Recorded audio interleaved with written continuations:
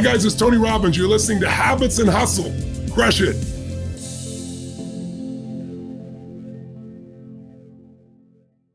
Today on the podcast, we have Ozan Varol. He initially wrote Think Like a Rocket Scientist, and he's actually been on the podcast before, but he was such a wonderful guest that he's back on with his new book called Awaken Your Genius, Escape Conformity, Ignite Creativity, and Become Extraordinary.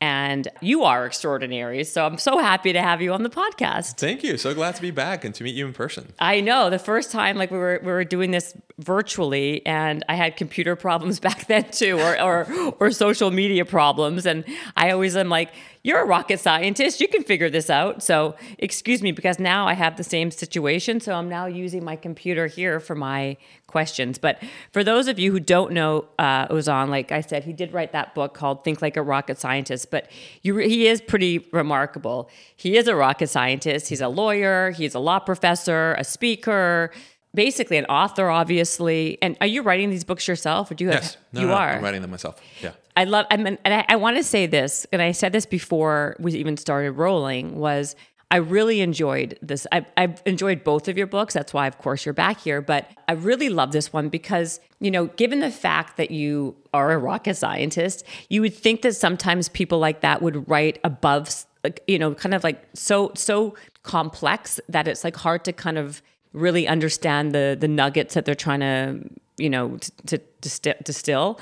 And I found the book so enjoyable. I love how your brain works, and I love like the messages. And I really thought you did a great job. So thank you so much. I really appreciate it. No, and I'm serious. I really, like I said, I really, really enjoyed it. So let's start with the beginning. When you say escape conformity, ignite creativity, how would you describe what you write about? I know that you, what category would you say that this would fall under? Is it kind of, because you're very much about like escaping the status quo, right? Yeah, exactly. So escaping conformity is a big part of it. And I'll actually begin with the title, which is Awaken Your Genius. And the title, it was a real struggle to get it right. And I picked it because I love the origin of the word genius. So genius, most people use it to mean like most talented or most intelligent or the smartest person, right? But genius, there's this quote that opens the book from Thelonious Monk. He says, "Genius is the person most like themselves." And genius, in the Latin origin of the word, refers to the spirit present at birth in each and every person. And so each of us, we're like Aladdin, and we have a genie within each of us waiting to be awakened. And it's not just the most talented or the smartest individual. It's everyone has a genius within them, a unique contribution that they can make to the world. And the book is about how to awaken that. And then the escape conformity bit comes into play because so many of us don't do that, right? We're constantly looking externally for answers. We're copying and pasting what other people are doing. We're assuming that answers are not within, that other people know more than we do. So there is this external search for answers, which then results in conformity. That's why I love the book, because I wholeheartedly agree with so much of what you write about. And it's true. Like, I believe that we do have, we become lazy in our thinking, right? We are so used to Googling things and cutting and pasting things that we hear in the zeitgeist that we have gotten so used to it that we don't even remember how to think for ourselves. And you talk about that, that's like a through line with the book, right? If people don't recognize that, how do people recognize that? How do we kind of stop doing that? Because it's become so part of our DNA. Sure, yeah. And it starts at such an early age with the education system, because the whole education system is based on the fact that answers have been figured out by people far smarter than you. Right. And your only responsibility is to memorize those answers and then spit them back out on a standardized test. Right. And you talk about that with the education system, uneducate yourself, yeah, right? Yeah, exactly. To unlearn all of these bad habits that we pick up of assuming that, life is a series of right or wrong answers that have been determined by someone far smarter than you. And all you need to do is just memorize them. So then people graduate and come out of the education system thinking that all answers are in a book somewhere or on Google. And so unlearning that habit begins by just returning to the ability to think for yourself. And thinking for yourself, one of the simplest things you can do, and I give a number of practices in the book, but this is one of them. I call it putting yourself on airplane mode. And I have a story where that phrase originated. So normally when I'm on an airplane, I like follow the same ritual. I pull out my laptop, I like start working right away. And then when it's time for takeoff, I like begrudgingly put the laptop away and then slide the bag underneath the seat and then twiddle my thumbs until we reach 10,000 feet. And that comforting like double chime, ding, ding, signifies that it's like safe for me to pull out the bag again and like pull out my laptop and go back to being productive. I was on a flight maybe 4 or 5 years ago, and a voice within me said, don't do that. Like, leave your laptop where it is. And I honor that voice. And I spent 4 hours doing nothing but looking out the window. I just like looked out the window. I ordered some crappy airplane wine. And I just looked out the window. And as I stepped into the void, something really weird happened. All of these ideas started to come. Like ideas for books, ideas for keynotes, solutions to problems that have been bugging me for months. The more I listened, the more ideas came.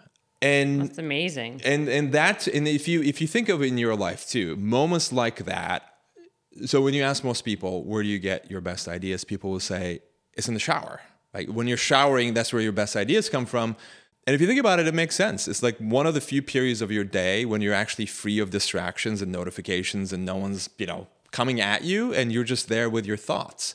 Imagine the types of ideas you might be able to generate if you replicate those shower-like conditions throughout the day. So it doesn't have to be like what I did, which is like stare out the window for 4 hours. But if you can replicate those conditions where you allow yourself to do nothing but think. So don't listen to an audiobook, go for a walk, sit and stare at the ceiling. It's incredible what happens. And the science is clear. Like when you look out the window or when you just let your mind wander, your subconscious is hard at work. It's making new associations, it's consolidating ideas, it's generating new things that weren't there before. But if you're moving from notification to notification, email to email, meeting to meeting, you just don't have time to think. And if you don't have time to think, then you're not going to be able to come up with insights from within. You're always going to look externally. It's interesting because I think that when people think, when they're busy doing like inane things, it makes them feel productive, but it's actually the opposite, right? Yep. Exactly. And those 4 hours spent staring out the window were the most productive 4 hours I had spent in recent memory. And I think most people, as you said, don't do it because it seems like nothing is happening. Like when you're answering emails, you're seeing visible progress towards inbox 0.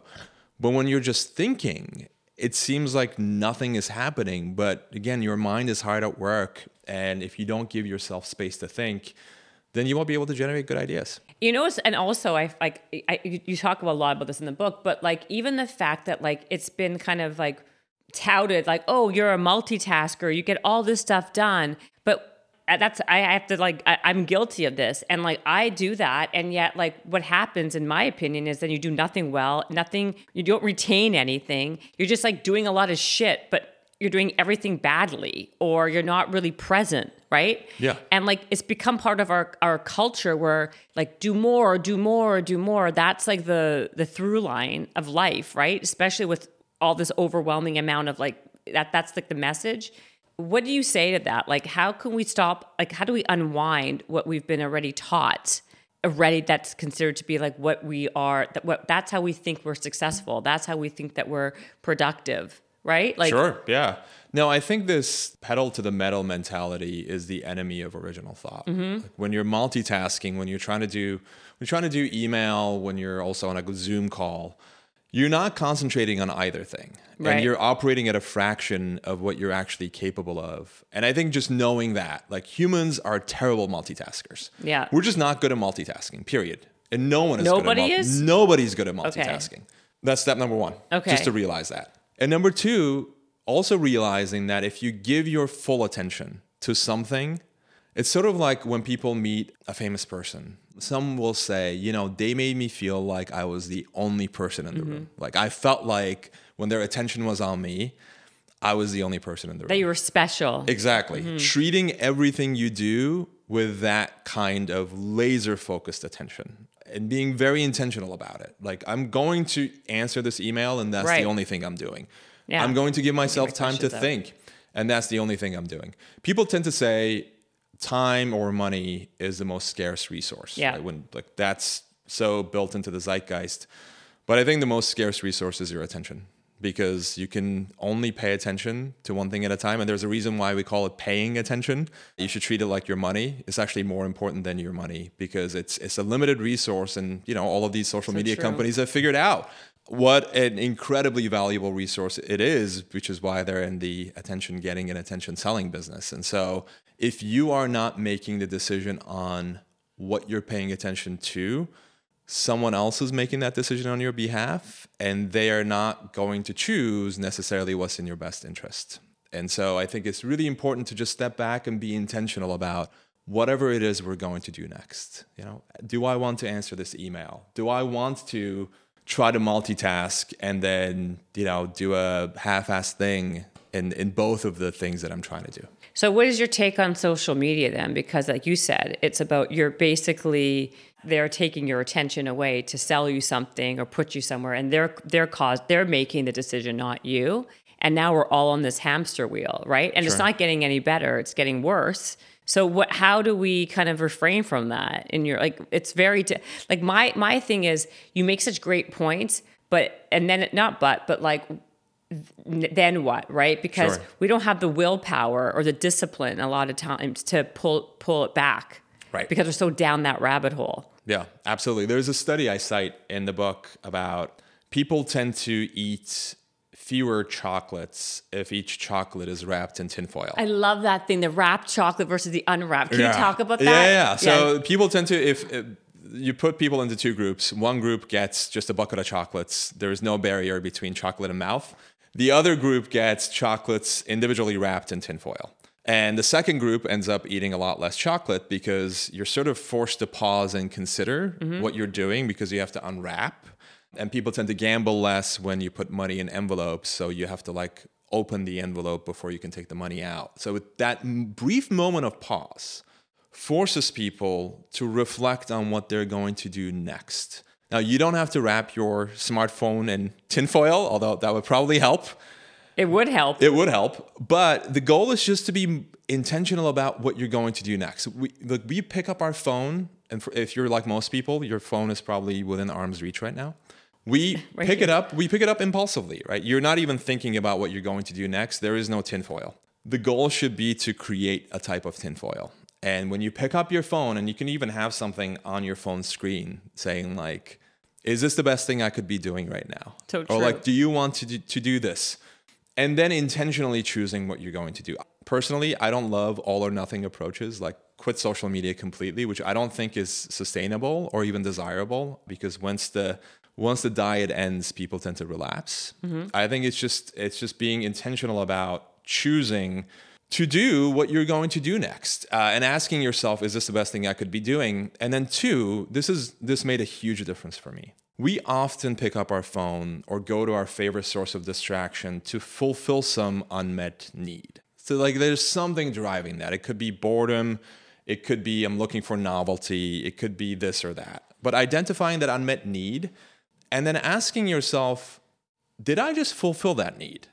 Did I, by picking up my phone and looking through Twitter, actually fulfill this need that I have for novelty or for distraction?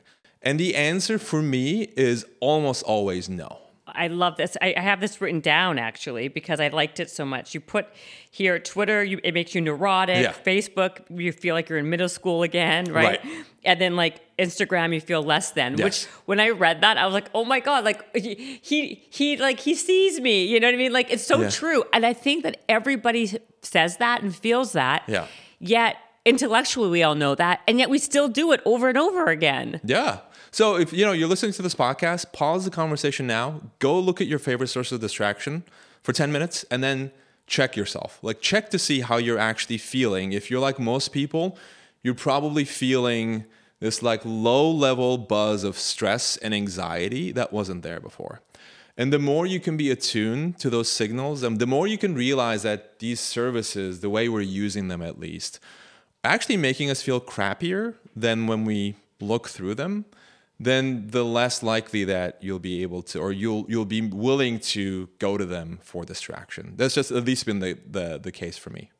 No, I think everyone could agree. So let me just go back a second here, because what I find, how did you become this person, right? Because you like you say, uneducate yourself is like the first thing you say in the book, right? Is that okay? And yet, like, you're a rocket scientist. Like, education, academia, I would say that you probably like crushed in that world, right?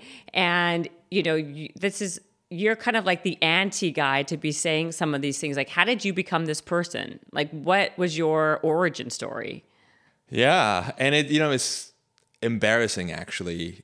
I graduated first in my law school class. And when people say that when they introduce me, like, I got the highest GPA in my law school's history. Where'd you go to law school? Went to the University of Iowa. Oh, okay. Well, at least you didn't go to Harvard. I'm joking.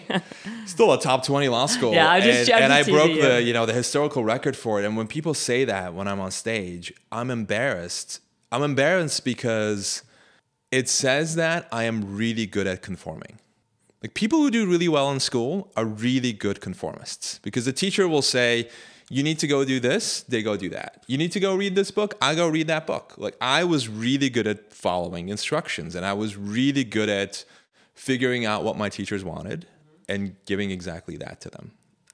So it was actually this way of operating in the world, conformity, that led me to succeed in school.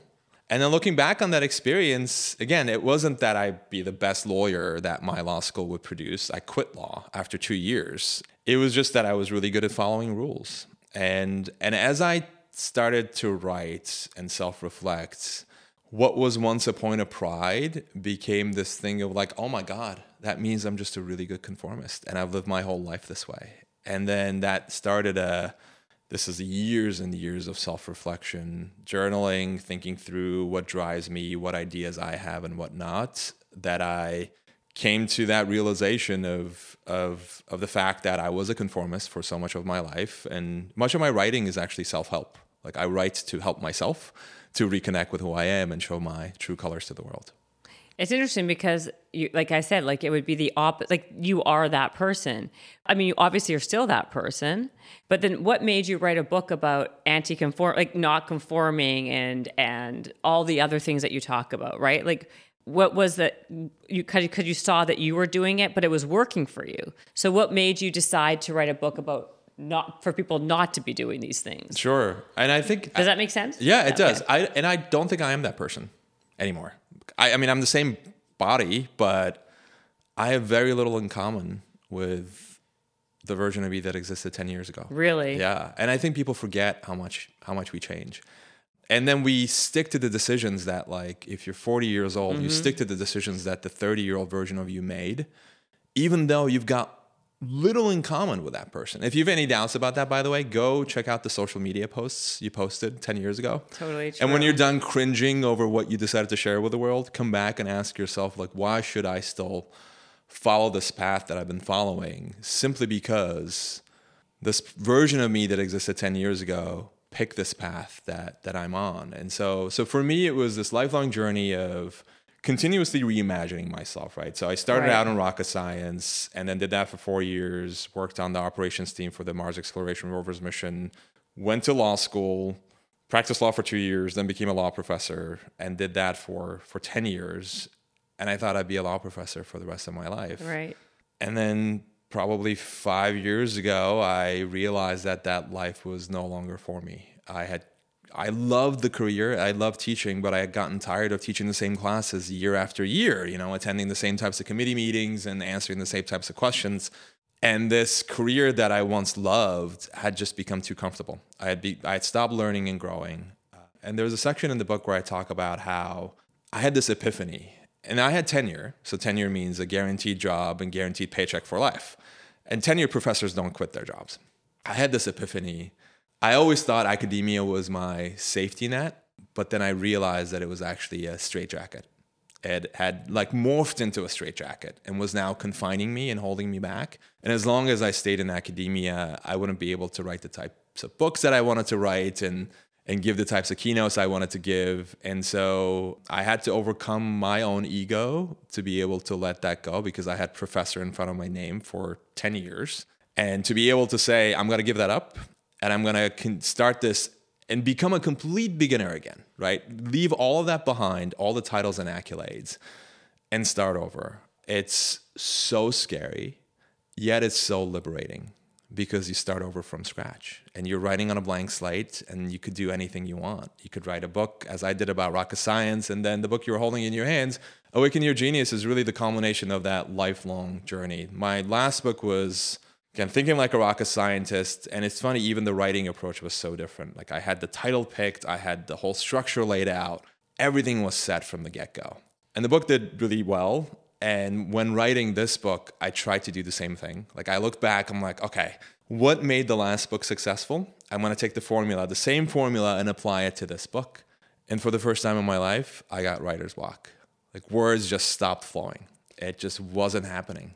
So then I scrapped my outline, all the plans I had for the book, and I said, okay, like, we're just going to start over from scratch with no intention, no idea of what this thing is going to look like. And I'm going to build the individual puzzle pieces first, and then see what they add up to. So I let all expectations go, all structure go, and just leaned into what was coming up on a day-to-day basis, and I just started writing. And then words started to flow again, and then over time, different themes emerged that I could connect to put together this coherent idea with, 5 different parts. More from our guest, but first a few words from our sponsor. So if you guys are looking for a side hustle or an easy way to make some money online, have I got the idea for you. The company is called Hostinger, and it's incredible. You can literally create and launch a website or online shop in minutes without any technical or design skills.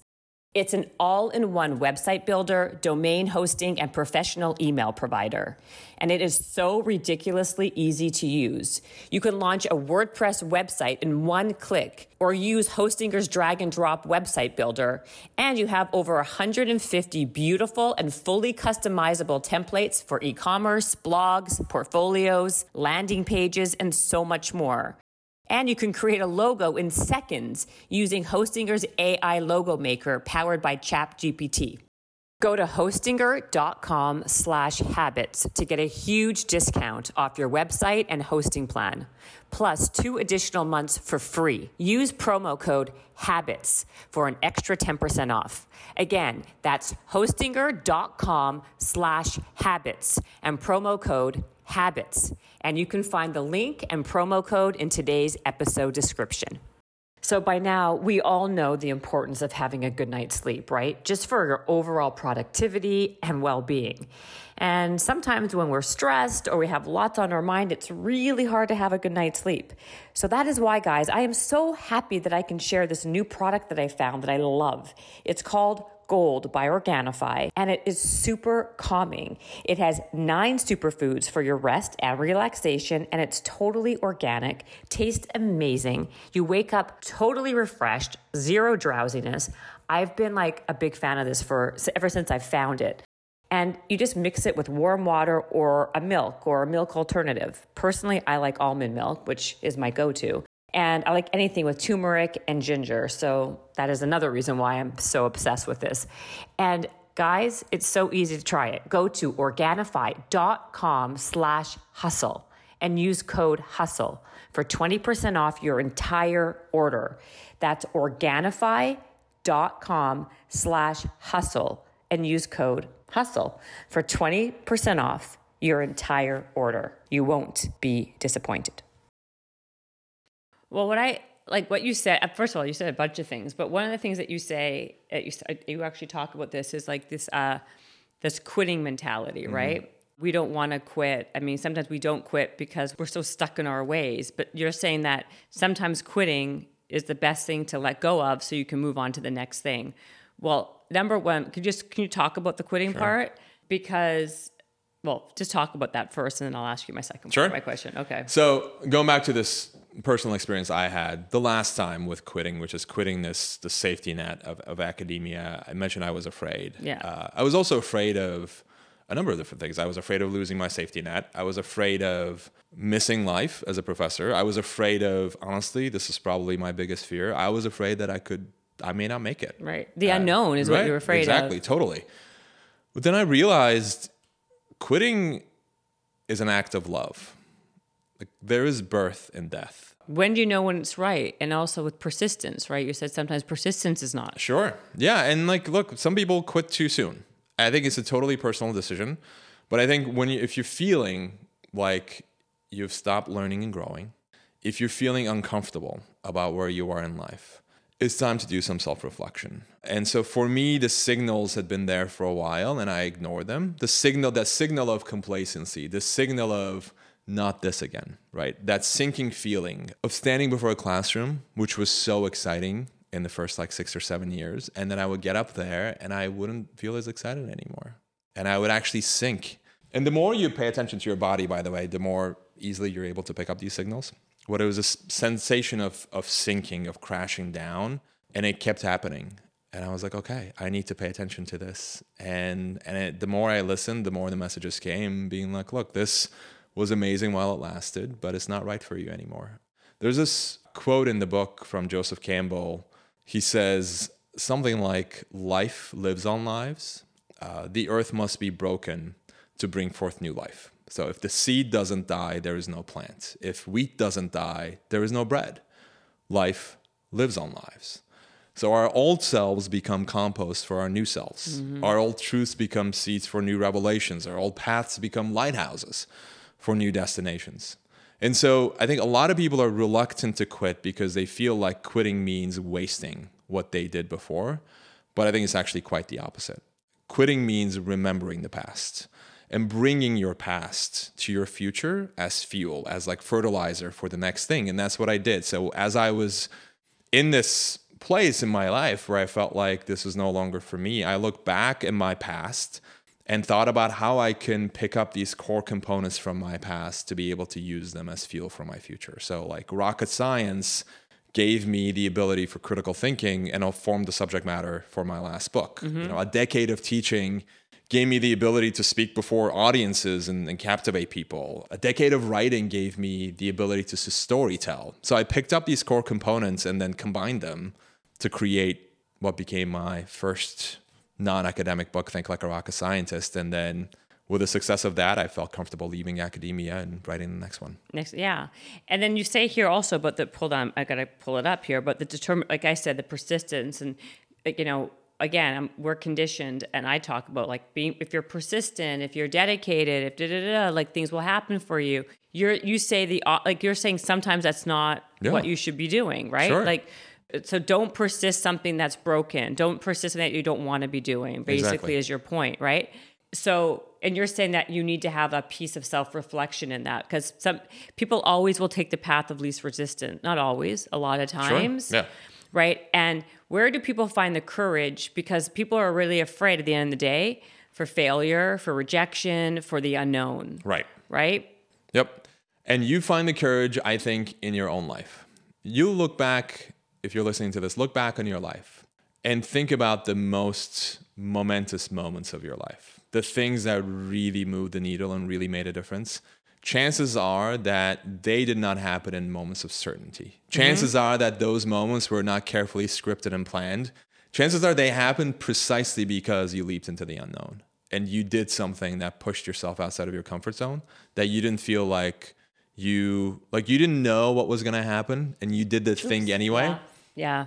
And magic unfolded as a result. Well, you have this, I like this analogy. You've got great analogies in the book in general. I love a lot of them, like the wrapping of the chocolate. And you talk about like how something can serve you well at one point of your life and then not serve you well later. Right. Like the raft. Yes. Like, yeah, the raft can help you on the boat, but like if you're walking through the forest, that raft is really kind of like, it's actually a hindrance to your survival. Right.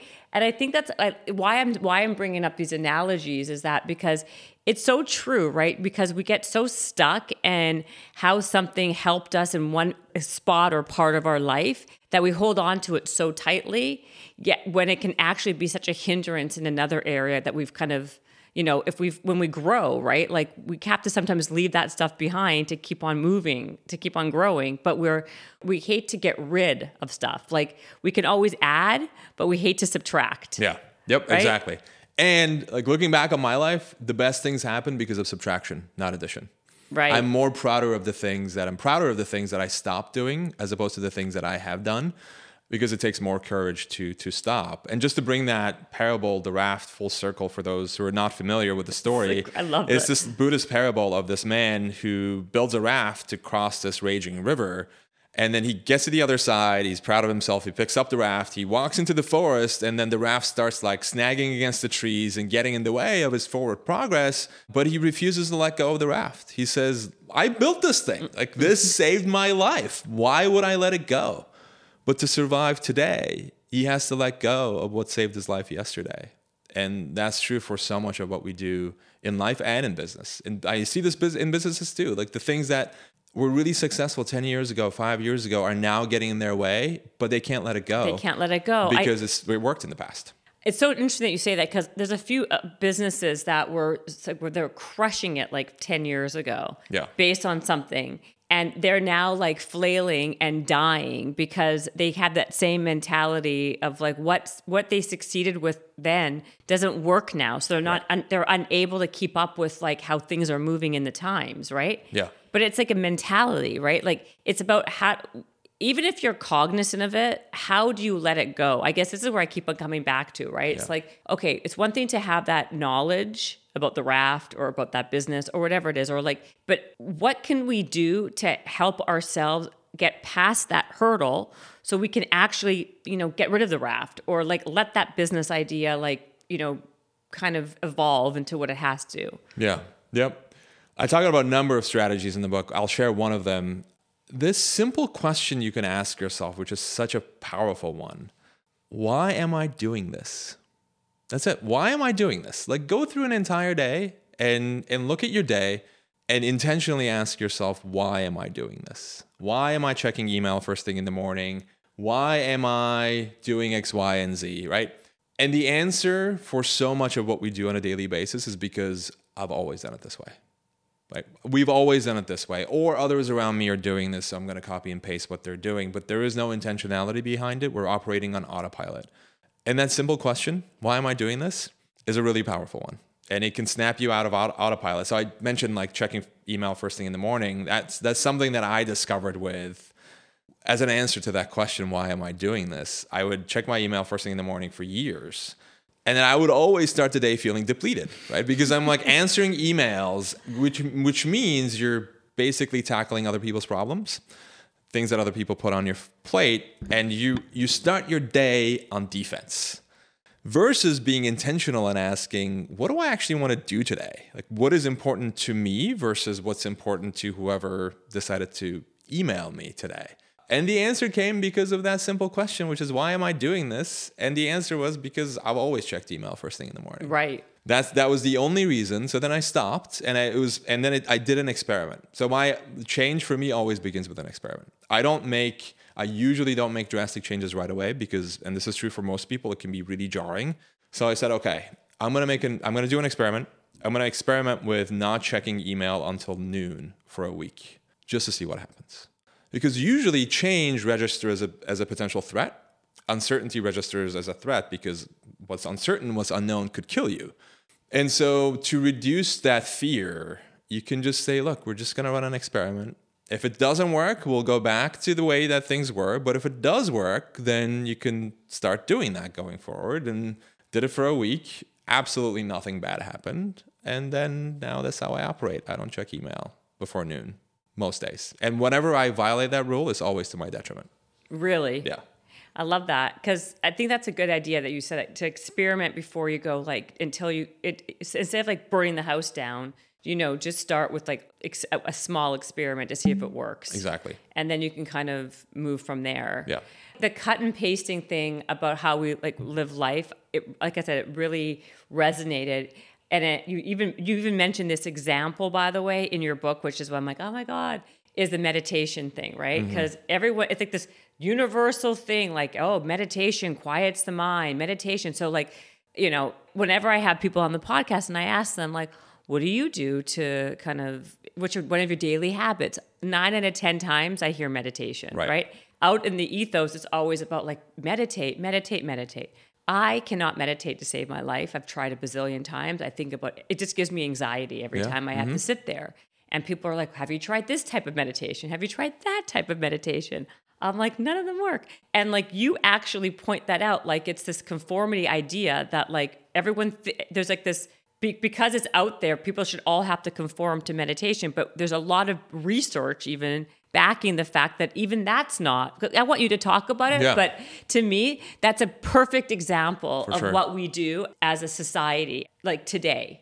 Yeah, I love that example. And there's this obsession with people's routines, and particularly morning routines. And as you said, meditation is almost always a part of every successful person's morning routine. And I think it's bullshit. Personally, I'm calling bullshit because Yeah. I don't believe that every single person, out of the 9 out of 10 people, like they can actually sit there in for like 9, 10, 20 minutes. Like, and I don't think everyone can like it. It's impossible. Yeah, totally. And then I think it makes you feel bad too. Like if you're like, It oh, does. all these Makes me people feel around me bad. are doing this, it seems to work for them, and that it makes you feel shitty because it doesn't work for you. It causes Precisely. anxiety. Yeah, I look at those stories. I'm like, wait a minute. So before 9 a.m., you meditated, you went for a run, you did a cold plunge, you warmed up some milk from your pet goat in your backyard, and then you meditated, and all of these things. And I look at that and I'm like, no one Like, is don't doing people that. have a life? Like, I mean, Yeah. I don't know. Like, I think if I can if I can keep a couple good habits of the day in the morning that work for me, Yeah. great. But like to your point, it's like,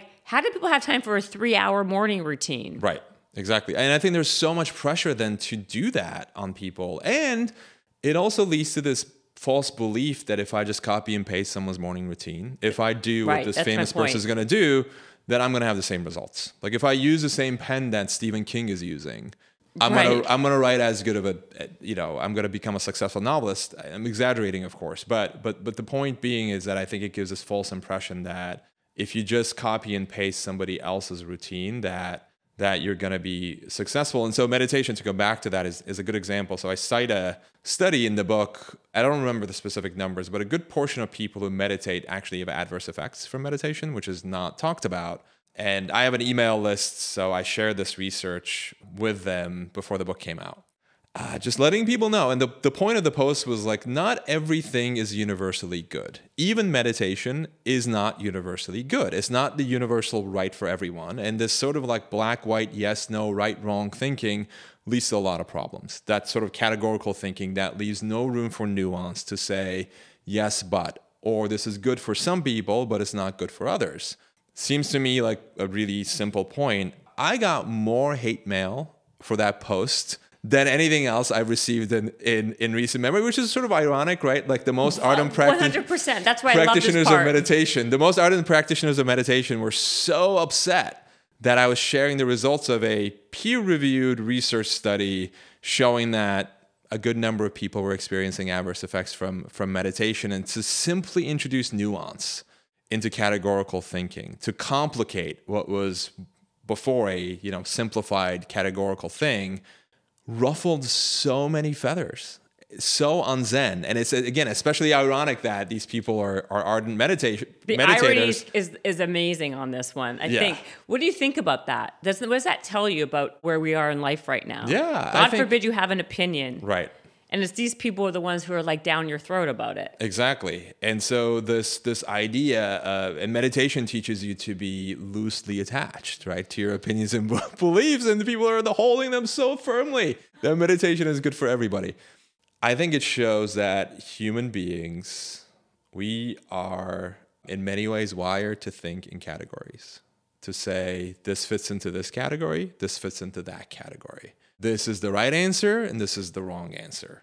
And this is the standard Hollywood story, right? The hero defeats the villain and everyone lives happily ever after. And it works because it appeals to this human nature of, it's so much easier to say college is essential or college is useless, or to say like Elon Musk is a hero or Elon Musk is a villain, versus adopting a level of thinking that blurs the two, to be in this gray zone in between, to say like, here's this part that supports the use of meditation in some people, and here's this other argument that says that meditation isn't the right thing for everybody, and rejecting that type of categorical thinking and like realizing that beauty exists in diversity, and that includes diversity of thought, and that includes multidimensional thinking that rejects these simplistic categories that, in an attempt to simplify things, paints a totally distorted picture of reality.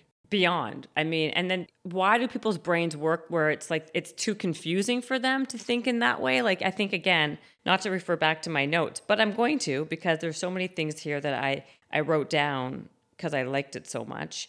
And now, of course, I can't find it. But what was that thing you said about, we don't like to have ambiguity around certain things, right? Yeah. It's much easier for our brains to kind of understand these like buckets, right?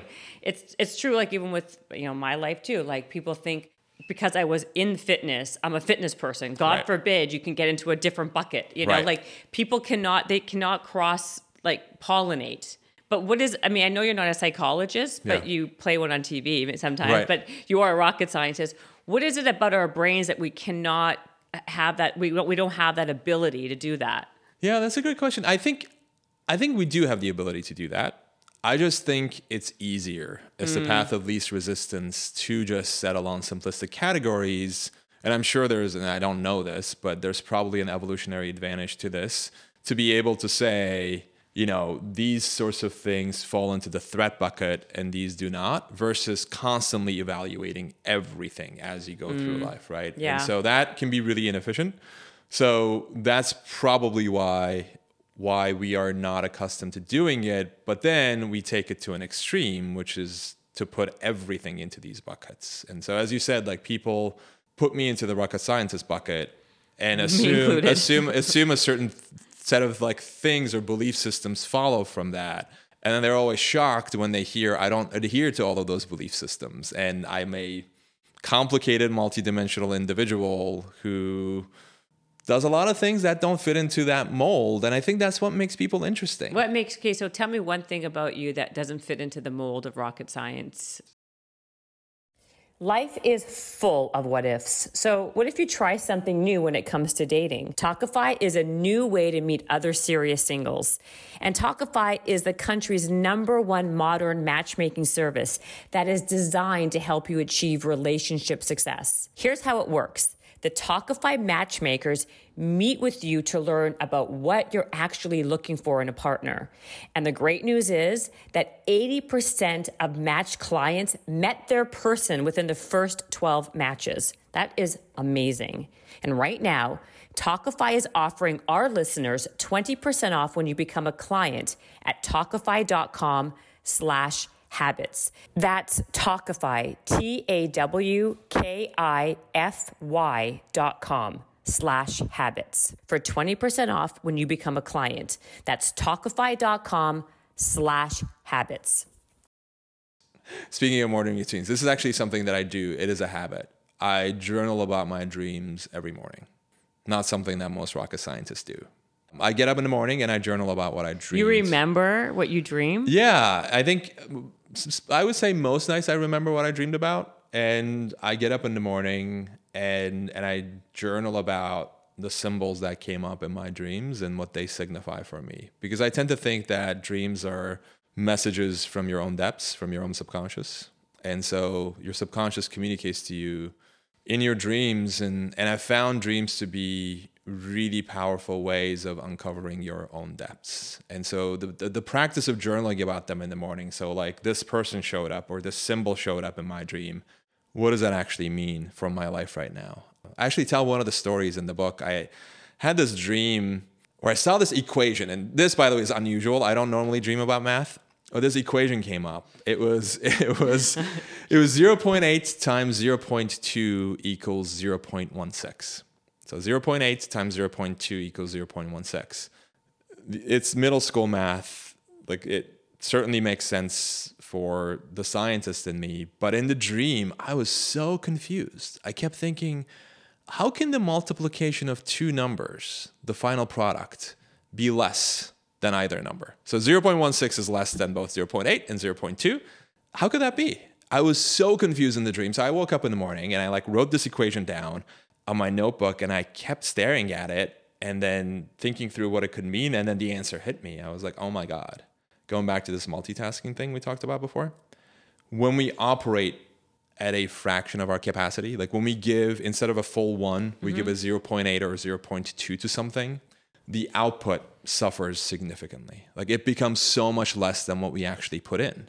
And then that became like the opening story to one of the chapters in the book. And I now have a Post-it note on my computer with that equation. It says 0.2 times 0.8 equals 0.16 as a constant reminder that like if I try to multitask, If I'm not giving my full 1.0, 100% attention to something, my output is going to suffer as a result. What I still can't understand is how can you remember your dreams that vividly every night where you can write in your journal about them? I can never remember anything. And maybe this could be like one of these things where people should be able to maybe can harness. Could you harness that? I know you're not a dream specialist either, but... I think so. For me, I had a hard time too, but I started by journaling about one thing I remembered. It wasn't a full story. It could be like an image. And I would journal about the image. And then the dream started to get more vivid and stronger. Like the more I journaled, it's sort of like... Are you taking drugs before you go? No. To use a fitness analogy, it's like... Why? Because I told you I was in fitness for a second? Exactly. No, I told you, use a different analogy just for that reason alone. See, you're one of these people who need to be compartmentalized. Yeah. Well, when in Rome, I guess. No, with every rep, the muscle gets stronger, yeah, right? I know. So the more you do it, the stronger it gets. And it's true for every practice I talk about in the book. Like that question I mentioned, why am I doing this? Yeah. It's really hard to ask that and to identify that at first. But like once you get into the habit of asking yourself that on a regular basis, then the answers become a lot easier to identify. And sometimes you don't even have to ask the question anymore. It'll just come to you. Right. Dreams are like that too, in my experience at least. The more I journal about them, the more vivid they get. That's interesting because when you walked in here, you said that thing about the woman that you dream about, and you had you remember every detail about that stuff. Yeah. And I'm getting it tattooed tomorrow. I know. That's why I was like, the fact that when you said that, obviously that kind of just blew me away. Can we talk about resilience and overthinking? Because Sure. I think those are two biggies that, I talk about a lot in my book. So I'm very curious what other people think about it. Let's go with overthinking first, right? What's your take on how we can stop this thing? And how do we get overthinking and not get into this whole analysis paralysis, which is what basically happens. Yeah. And it stops us from doing anything. I'm going to go back to something we talked about before, and then I'll tell you a story about overthinking. So going back to experimentation. Experimenting beats overthinking. Like you can make all the pros and cons lists you want, but you don't know if something is going to work until you actually try it. As a former rocket scientist, I am so prone to overthinking things, to make all the pros and cons lists. Is this going to work? Is this not going to work? This was back in 2016. I had just started writing online. I was still in academia and I was thinking about, launching a blog, and started to write online to see if I would get some resonance with non-academic audiences. And I wrote this article. The title was Facts Don't Change Minds, and here's why. I wrote it because I have this newsletter that goes out every Thursday. It's 100% true, by the way. Yeah. I looked at it and I was like, God, this sucks. This sucks. Seems so obvious to me. I don't know if this is going to resonate with people. I don't know if it's going to work. So I went into that overthinking mode. And then I'm like, okay, I need to send out the newsletter tomorrow. So I'm just going to put it out there and see what happens. Put it out there. A few hours after the post went out, I got an email from my web designer. No. Before that, I got an email from an editor at the Next Big Idea Club, and he said, "This is a really good piece. We want to post it to our website." I was like, "Okay." Weird. I didn't think it was that great, but sure, let's do it. So they put it up there, and then a few days later, my web designer emailed me, and she's like, "Something's happening. Look at your website stats." And it was this hockey stick shaped curve, this exponential. The article had gone viral. It became Next Big Ideas Club, most popular article of all time. It's been shared on social media hundreds of thousands of times. And I was this close to overthinking it and not putting it out there. So I think back to that moment. I'm like, okay, no one knows what's going to work and what's not going to work until you actually try it. So you can overthink it. You can make all the pros and cons lists, all the spreadsheets that you want, but you don't know what's going to work until you try. So I always think back to that story. So experimenting is really important because you're reducing the threshold to get started. You're not saying this is a permanent change. And you're just saying, I'm just going to give it a shot and just see what happens. And as long as you leave the door unlocked, you can always come back inside. If you don't like the experiment, the results that produced, you can come back inside. Right. But how do we stop ourselves? We just act, basically, is what you're saying. Yeah. Just when you find yourself overthinking, just remind yourself that like, you don't know what you don't know. yeah. Yeah. And you don't know what's going to work and what's not going to work until you try it. You actually try it. Yeah, I agree. And then how about resilience? Because resilience is another thing you speak about in the book. Yeah. What would you say about how could we become more resilient? And how do we become more resilient? Did I stump you? No, you didn't stop me. I wanted to pause for a moment to see what angle I want to take on that question. I think I want to go back to what I talked about with respect to meditation, which is that some people need to be more resilient and some people need to persist more. Some people need more grit. Others need less of it. And it totally depends on who you are. It's interesting you say that, because in the book, right, like those are all points, but you're saying nothing is an absolute, nothing is a universal. Yeah. Mm-hmm. So some people, you're saying, if you are one of these people, stop. It's not like an umbrella for everybody. Yeah, and I think that actually supports the point, which is that it's not universal. Mm-hmm. I think some people need to go to college, others shouldn't. Some people should start a podcast, others shouldn't. Right. Some people need to take more risks. Others are already taking too many risks. Like some people need to work more. Others are already flirting with burnout. And I think it's the same with grit and persistence too. It's like some people need, because you quit too early, some people, you need to just stay with it for longer. But others are repeatedly doing the same thing that's not working, and they don't need more persistence and grit. I think it totally depends on your individual situation. And so with resilience, you're saying some people need to learn how to be more resilient and some don't. What would you say is your definition of resilience? That's a good question.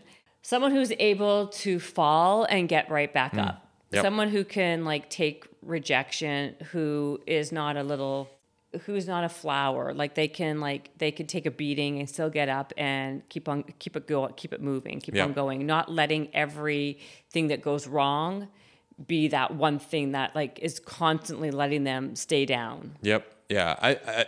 I do. So I love that definition. And I think that's super important. And the perspective I talk about that in the book is about like rejection, particularly from other people. Rejection of your ideas, rejection of your job application, rejection of something you created and it didn't get the results that you wanted. We are so conditioned, and part of the reason why people can't get up when they fall is because we're so conditioned to look externally for approval. Like we want to be chosen by the people who were chosen before us. We want to be picked. We want to be patted on the back. We want someone, a teacher, right, a parent to say, good job, like you did great. And the moment that approval is withheld, or worse, the moment it's replaced with you didn't do great, your idea isn't good, you fall and then you can't get back up. And I think I struggle with this personally. And whenever I do, I go back to this idea that I talk about in the book, which is looking internally for approval instead of looking externally. And so here's a problem with looking externally for approval. That approval can be denied at any time. It can be withheld at any time. It's like relying on, and it doesn't burn clean. It's like relying on fossil fuels for energy. Mm-hmm. It can be withheld at any time. It's really expensive. It's bad for the environment. Internal approval, internal energy burns clean. And it's entirely renewable. You always have an infinite source of approval within, and you can always come back to that. And you can always check in with yourself. Like, am I, with this book, right? I spent 2 years writing it. I don't know how it's going to land in the world. And so when that voice keeps creeping in of like, how is the world going to react? What are the powers that be? What are they going to say about the book? And then I get into the spiral of looking externally. I always come back and say, was this the book that I wanted to write? And the answer is absolutely yes. Did I delight myself and enjoy 90% of the process? Absolutely. Did I tell the stories that I wanted to tell? Yes. And I come back to those. I'm like, am I proud of the work that I created? Absolutely. Those answers for me are the most important ones. Because the moment I stopped doing that, which is what I had done at the very beginning, right? Which is to like replicate a formula for success that worked before. And whenever I look externally, I also stop being original, right? I sort of try to cater to what people are going to want. And the magic it just flows out of my writing. So I just come back to that internal source of approval, which I think is so important, to go back to your question of resiliency. Most people are able to get back up. They get back up because they don't take rejection personally. They look within for approval, and they know that with each fall comes learning, right? So even if you fall, even if someone rejected you, even if you didn't get what you wanted, you'll learn something from that. And the ground is going to give you so many more lessons than overthinking ever can. And the goal should be to just learn those lessons and then apply them to the next thing. Okay. So far what I really get is that, like, in order to awaken your genius, you need to leave room for yourself to think. That's the first part, Yep. right? Thinking is a big one. And also, I want to ask you, it says here, unlock the wisdom within. Mm-hmm. How do we unlock the wisdom within? By letting ourselves think, by not conforming, by like not Googling everything to find the answers. Is that the through line? That's certainly part of it. And quitting and not persisting when things are, like, having self-reflection to Yep. know when to stop. Okay. And then what would you say was the best piece of advice, the worst piece of advice that everyone's commonly talking about? I saw that as a question. What's the worst piece of advice? The worst piece of advice that I personally got was 5 years ago. One of my mentors told me, don't start a podcast. He said, I was thinking about starting a podcast, and he said, don't do it. He's like, everyone and their cousin is starting a podcast. Don't do it. So I listened to his advice. I didn't start a podcast. I recorded these conversations with people, and then I launched a written interview series. So I would record the conversations, and I would edit them down and then publish them on my website. This might sound straightforward. Right. It wasn't. It will take me hours of work because people speak very differently from how you actually write. And so it would take me hours to edit these things down. And it was only after the 15th interview that I stopped and launched the podcast, which lasted for about 2 years, and it was great. You don't do it anymore? I don't do it anymore, no.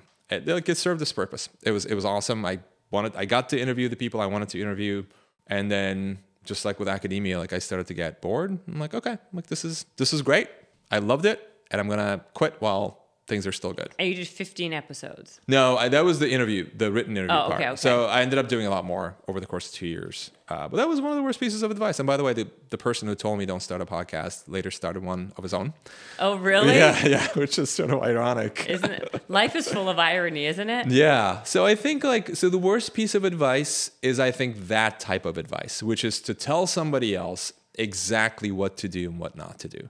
Because you're relying solely on your worldview, solely on your own experience, and you are an N of one. You are only a single data point about your disturbingly confident advice about what this other person should or should not do. So I think when we give advice, we have to situate it in our personal context and say, this is what I tried, this is what worked for me. What do you think? The best kind of advice illuminates paths. Mm-hmm. It doesn't tell the other person exactly what path they should take. And I think as the advice receiver, it's important to test advice and not blindly follow it. Well, I think also a lot of times people are giving advice based on their own myopic life, right?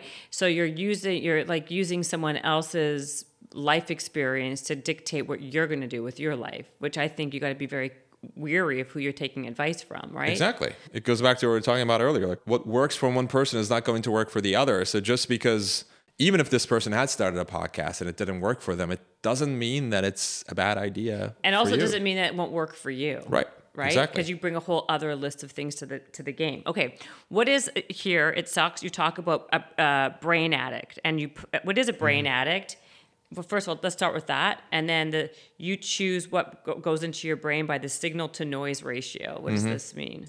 So brain addict, it's from Sherlock Holmes. He sort of refers to this thing up here as the brain addict, and he Sherlock uses Yep, and he refers to it as the brain addict because just like a physical attic, you have a limited amount of space, and everything that's in there is there at the expense of something else. So if your brain attic is cluttered with junk, you're not going to have any room for original thoughts, original ideas from within to emerge because you've loaded it with junk, as most of us do, with social media, news, and everything else. And so I talk about the signal to noise ratio in terms of consuming in terms of deciding what goes into your brain attic. And this goes to some of what we talked about before too, and like being very intentional about, does this belong in my brain? Do I really want to ingest this, bucket of M&Ms for breakfast every morning by like scrolling through Instagram for an hour after I wake up? Because that is essentially what you're doing, is you're loading your brain attic with junk. And when you're paying attention to junk, your life becomes junk. Yeah. Yeah. And so paying attention to the signal to noise ratio, meaning what actually is valuable enough for it to deserve space in my brain. And so I mentioned news. I'll give news as an example, right? News, in my view, has become a form of entertainment. Like it's become this, because media is, so much of it is driven by click-throughs and subscriptions and whatnot. And so there's a race to the bottom, and there's a race to get as many clicks as possible, which means all of these sensationalist headlines and all of this drama and conflict come into the forefront. And you open the news and you think like the world is going to hell in a handbasket, right? Totally, yep. And the same news breaks in like predictable ways and predictable cycles over and over and over again. And so for me, news is a really low signal to noise ratio. It's mostly noise. And it's become this form of essentially entertainment.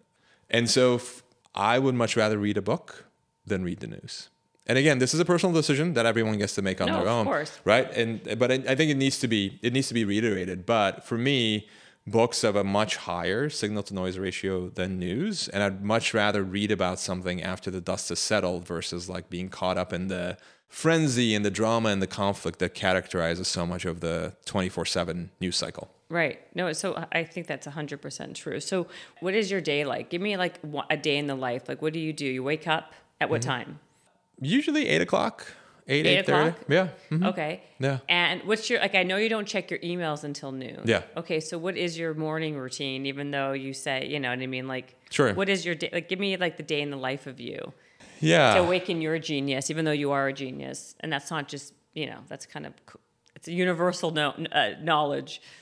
I think I've become a lot more attuned to the cycles of my own body. So instead of forcing myself to do the same thing every morning, there are certain things that I do every morning, which I'm going to get to in just a second. But just to preface this by saying, I don't have a strict thing that I do every day. Okay. I used to be very disciplined and very structured.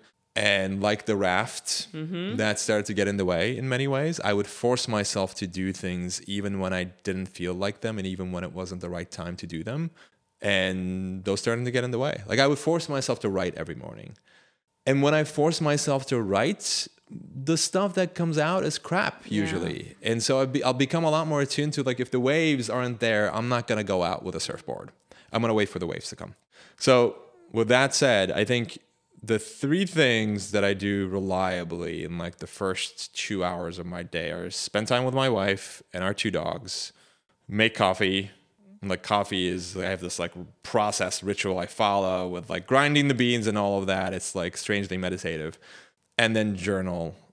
And journaling is something I do almost every morning. It's not just dream journaling, but it's also just like, what is bugging me? What's causing anxiety? What's stressing me out? What am I thinking about?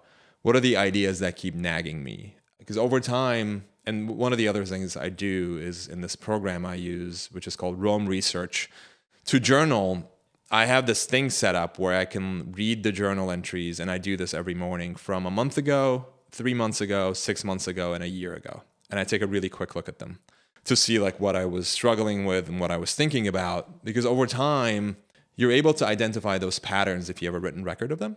And so that becomes a really helpful way for me to be like, okay, like what is the thing that keeps bugging me? And I need to do something to resolve that. Mm-hmm. Or what is this idea that keeps presenting itself, which the book sort of came from that, was like an idea just kept presenting itself. And I wanted to write a book about original thinking and nonconformity and finding who you are and finding yourself. And that was something that I was struggling with personally. And journaling every morning and reviewing those journal entries over time make it obvious that like that's the next thing for me. Right, because you can see a pattern in what happens. Exactly. You can connect the dots over time in a way that you may not be able to otherwise. Yeah, no, absolutely.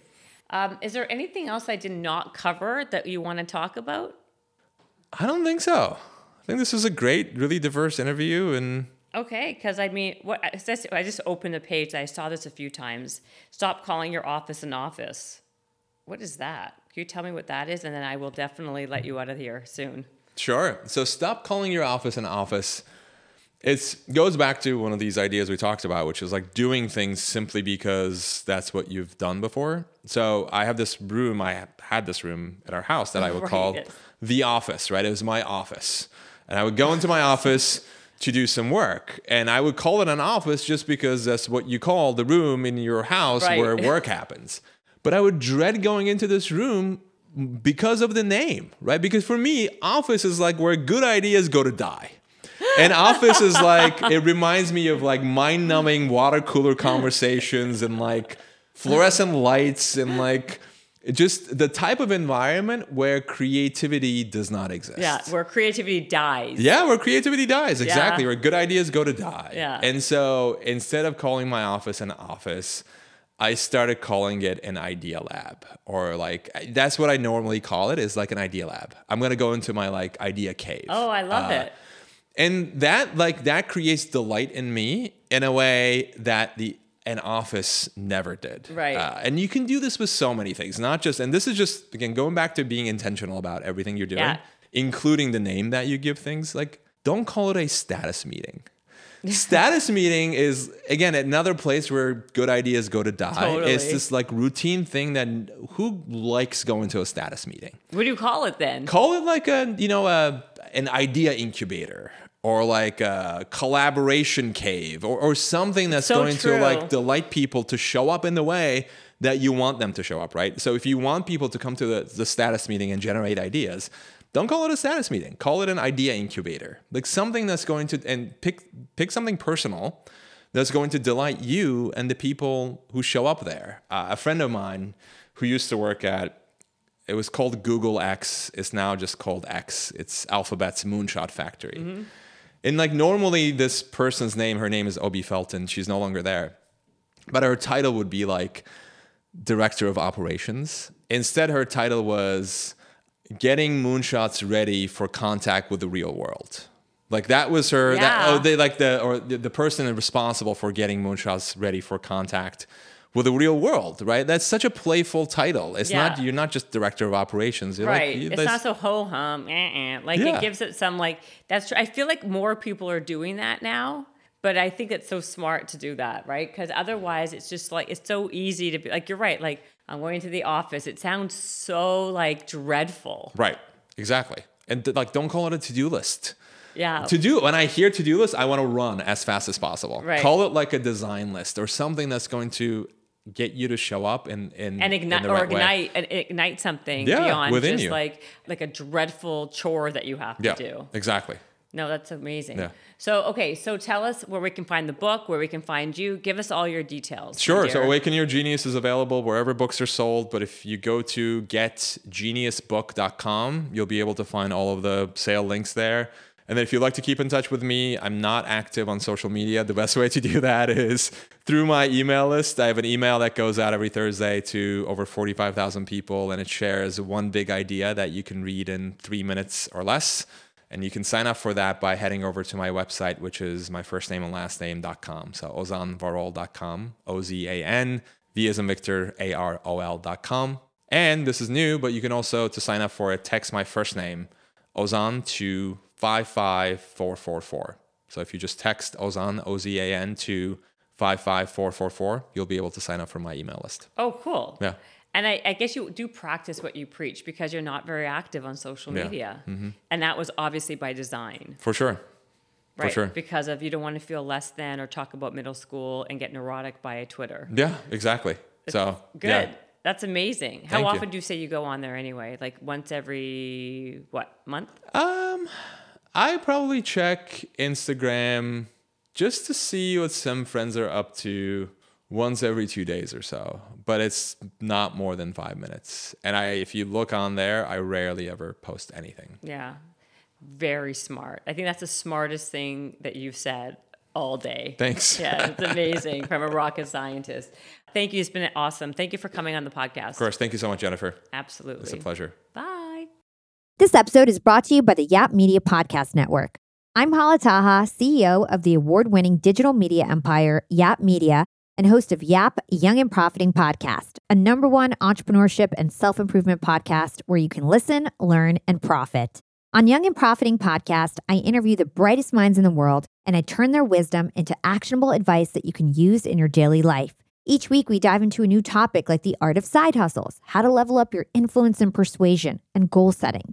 I interview A-list guests on Young and Profiting. I've got the best guests, like the world's #1 negotiation expert, Chris Voss, Shark Damon John, serial entrepreneurs Alex and Layla Hermosi, and even movie stars like Matthew McConaughey. There's absolutely no fluff on my podcast, and that's on purpose. Every episode is jam-packed with advice that's going to push your life forward. I do my research, I get straight to the point, and I take things really seriously, which is why I'm known as the podcast princess and how I became one of the top podcasters in the world in less than 5 years. Young and Profiting Podcast is for all ages. Don't let the name fool you. It's an advanced show. As long as you want to learn and level up, you will be forever young.